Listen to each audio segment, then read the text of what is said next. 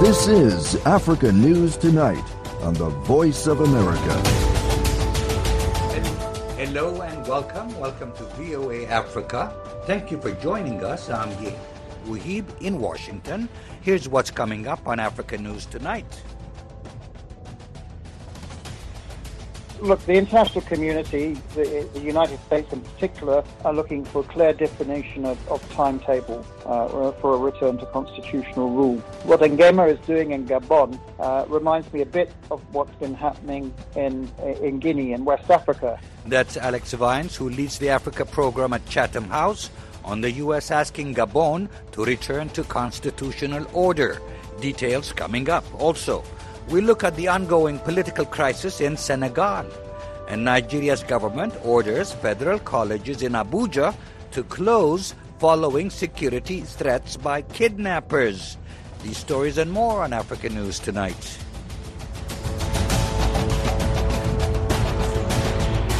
We start with our top story. Hundreds of Senegalese took to the streets of Dakar Saturday to demonstrate both in support of and against President Macky Sall. His postponement of the presidential election, which was initially scheduled for yesterday, has sparked a political crisis.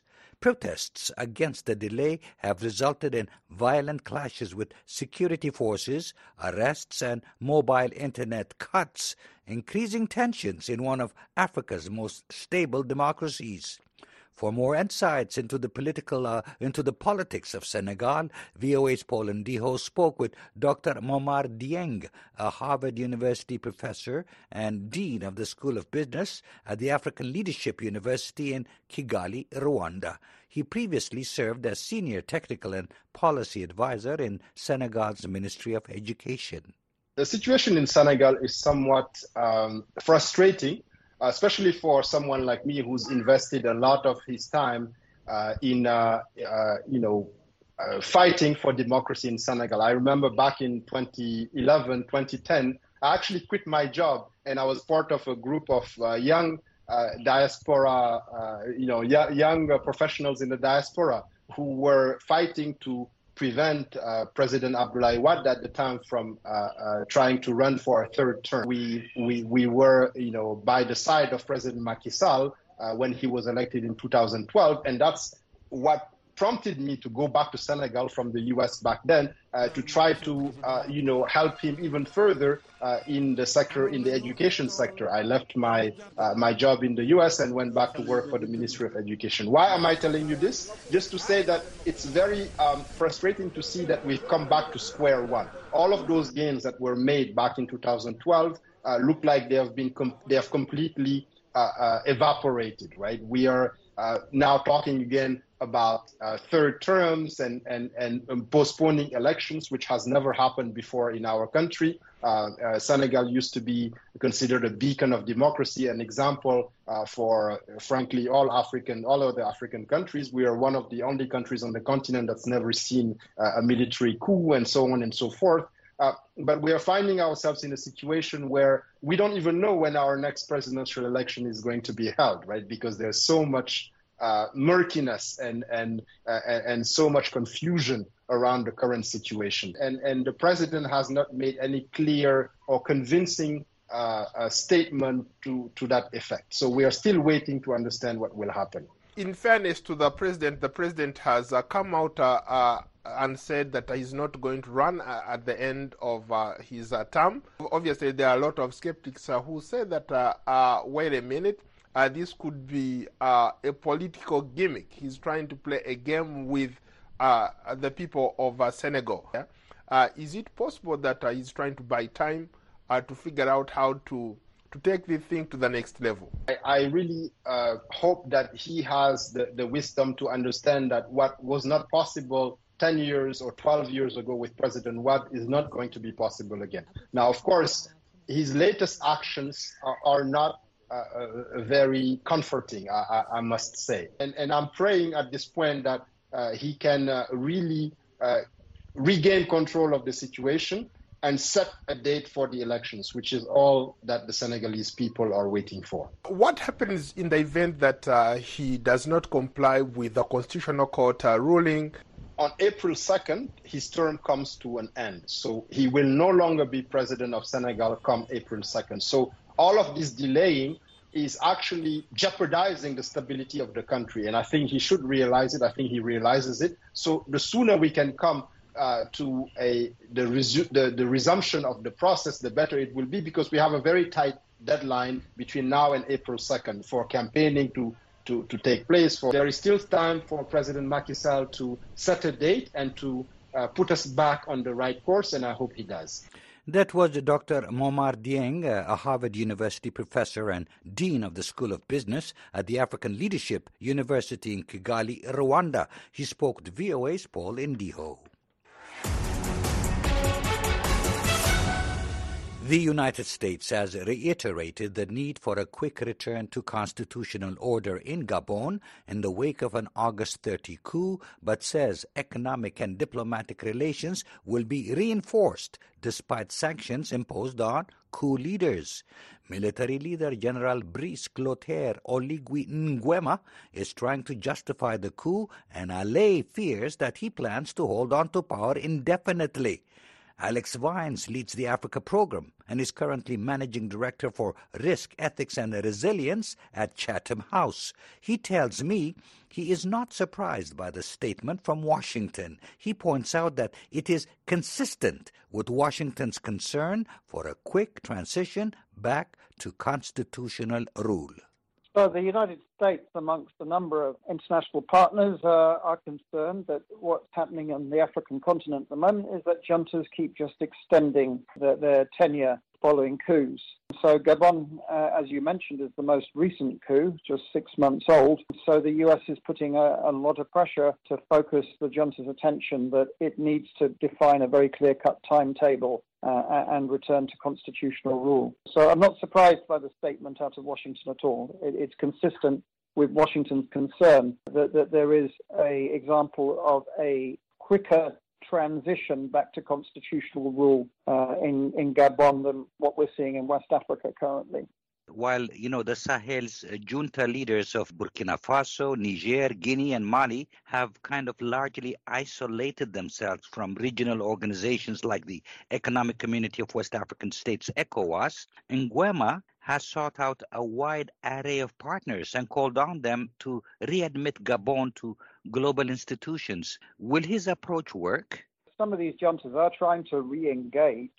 The Guinea junta had, for example, been arguing that it should, that it had a transition process, but they have just dissolved a government, the administration there, and so I think this puts focus on Nguema and Gabon in particular.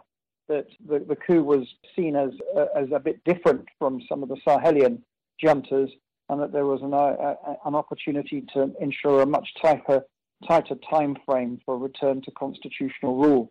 I think Washington would like to see a year, and we're already 6 months into that process already. Hence, I think the timing of the statement now.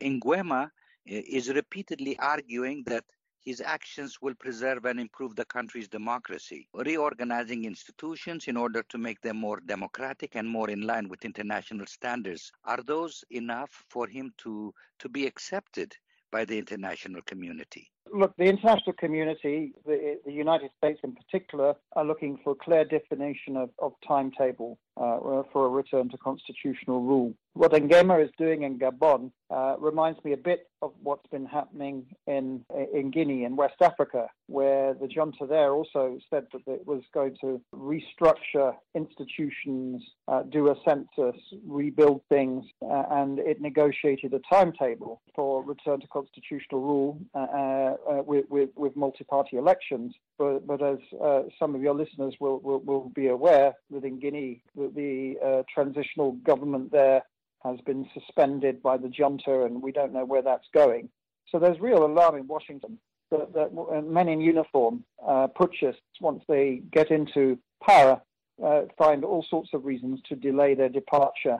Hence, I think the timing of the pressure on Nguema and the military in Gabon at the moment, that they really need to clearly define their exit strategy.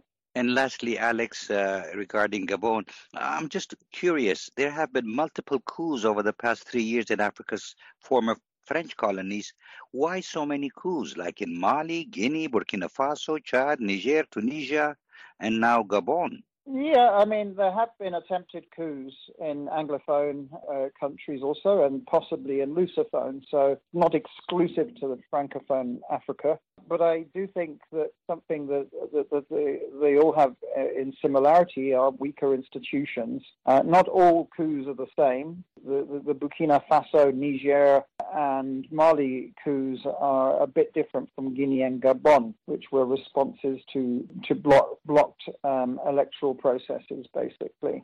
I fear, though, that the countries most vulnerable for coups in 2024 will be those with weak institutions, especially those that have had experience of coups in the past. And the uncertainty in Guinea over the last couple of days, I think, is an indicator of the fragility of these junta regimes.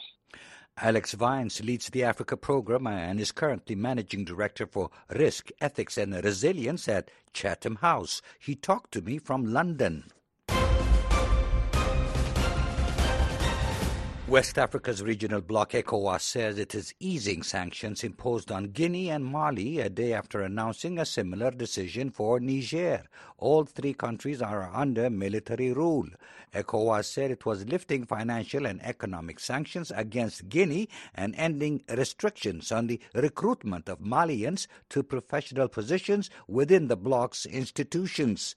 The French news agency AFP says the measures concerning Guinea and Mali were decided during Saturday's emergency summit. The bloc imposed sanctions following military coups in the countries between 2020 and 2023. You're listening to Africa News Tonight. I'm Yeheyes Wuhib in Washington. And for more information on these and other stories from the continent, please see voaafrica.com. There you'll find all your favorite VOA radio and TV programs and a whole lot more. For world news, check out voanews.com. A French journalist has been detained while visiting Ethiopia for a recent African Union summit. A publisher says Antoine Galindo, a Paris-based correspondent for the Africa Intelligence website, was detained in the capital Addis Ababa last Thursday by plainclothes security officers. According to Indingo publications, Galindo arrived in Ethiopia earlier this month and had a visa authorizing him to work as a journalist. Galindo was detained as he was interviewing Bate Orgessa, spokesperson for the Oromo Liberation Front opposition party. Bate was also arrested and was still in custody, according to the Committee to Protect Journalists. The French news agency AFP says Ethiopia's government has not publicly commented on Galindo's case. Indigo publication said that a judge on Saturday ordered the extension of Galindo's detention until March 1st on charges of conspiracy to create chaos in Ethiopia.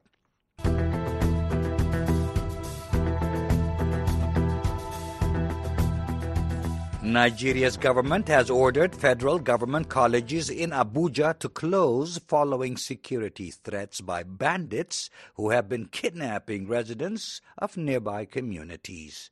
We have more details from Abuja.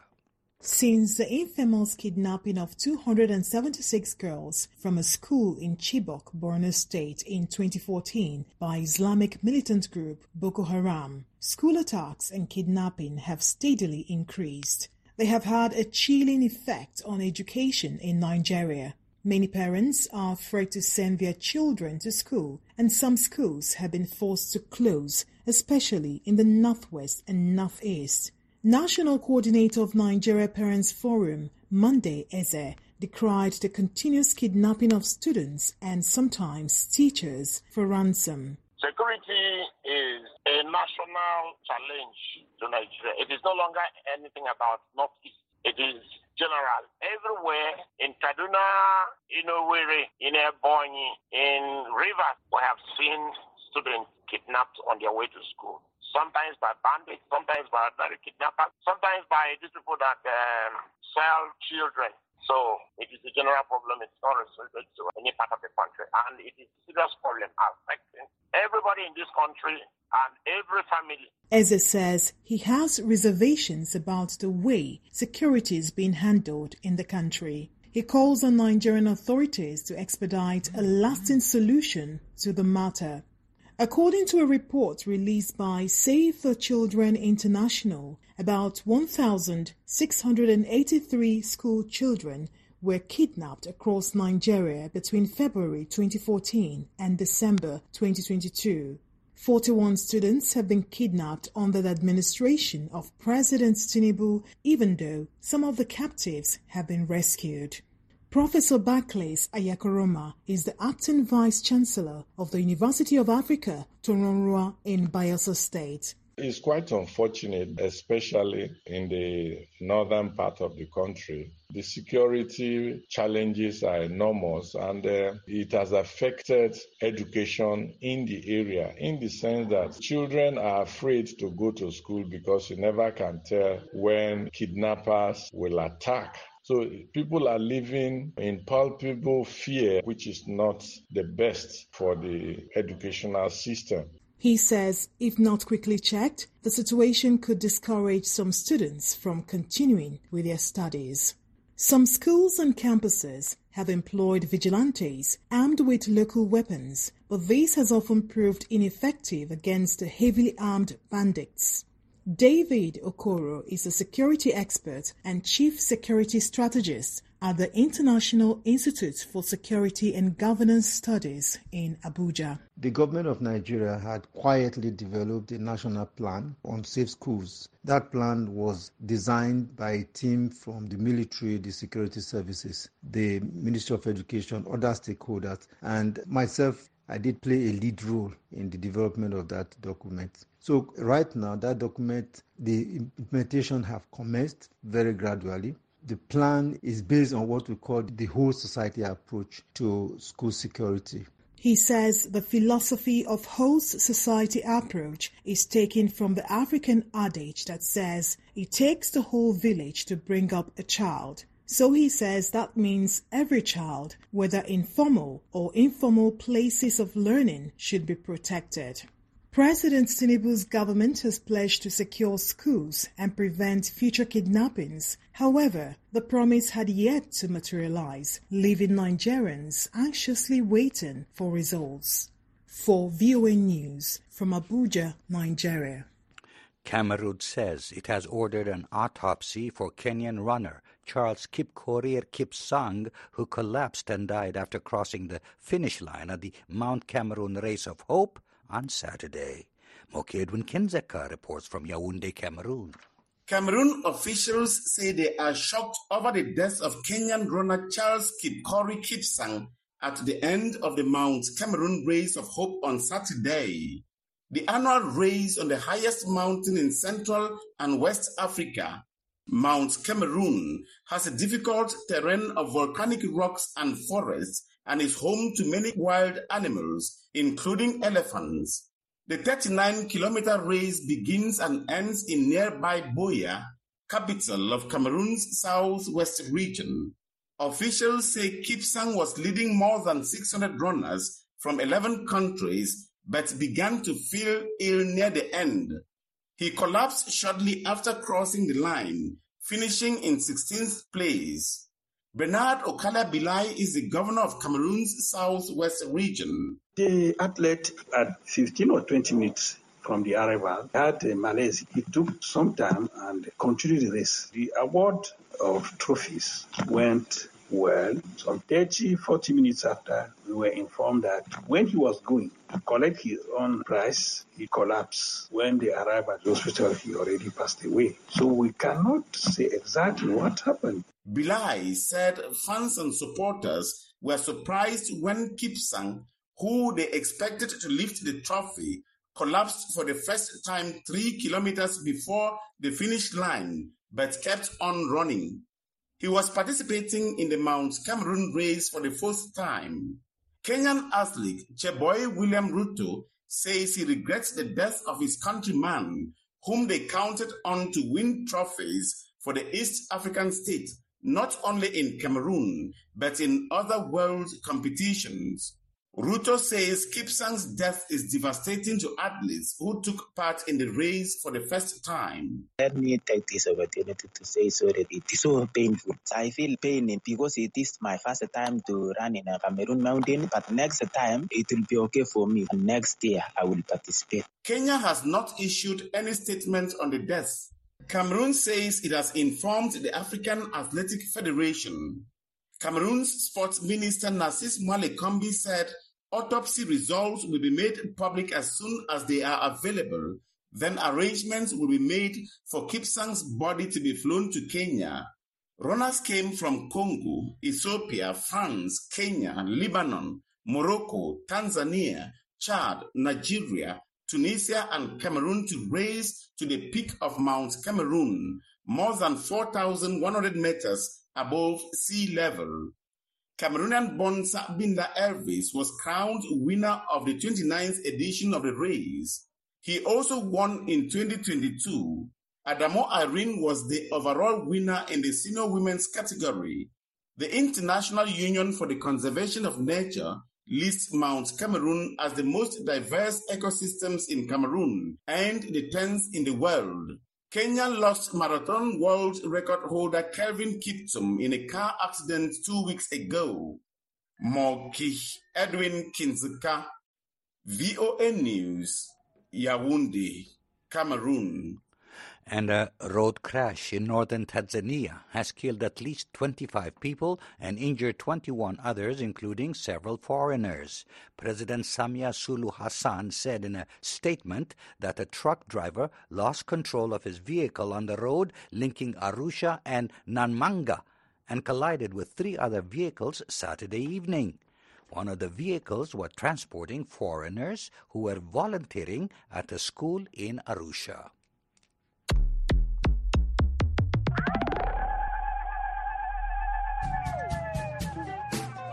Hello, this is Heather Maxwell, host of Music Time in Africa. Join me every Saturday and Sunday for an hour of awesome African music. Wake up, dance this music. Like to stay on top of new music trends? Breakout artists? New releases? Maybe you just love the classic styles and artists of the past.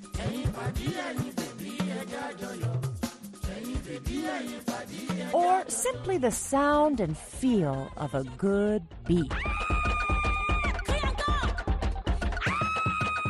Whatever your pleasure, you can get it every week right here on Music Time in Africa. So join me on your local FM station Saturdays and Sundays at 1500 and 2000 UTC.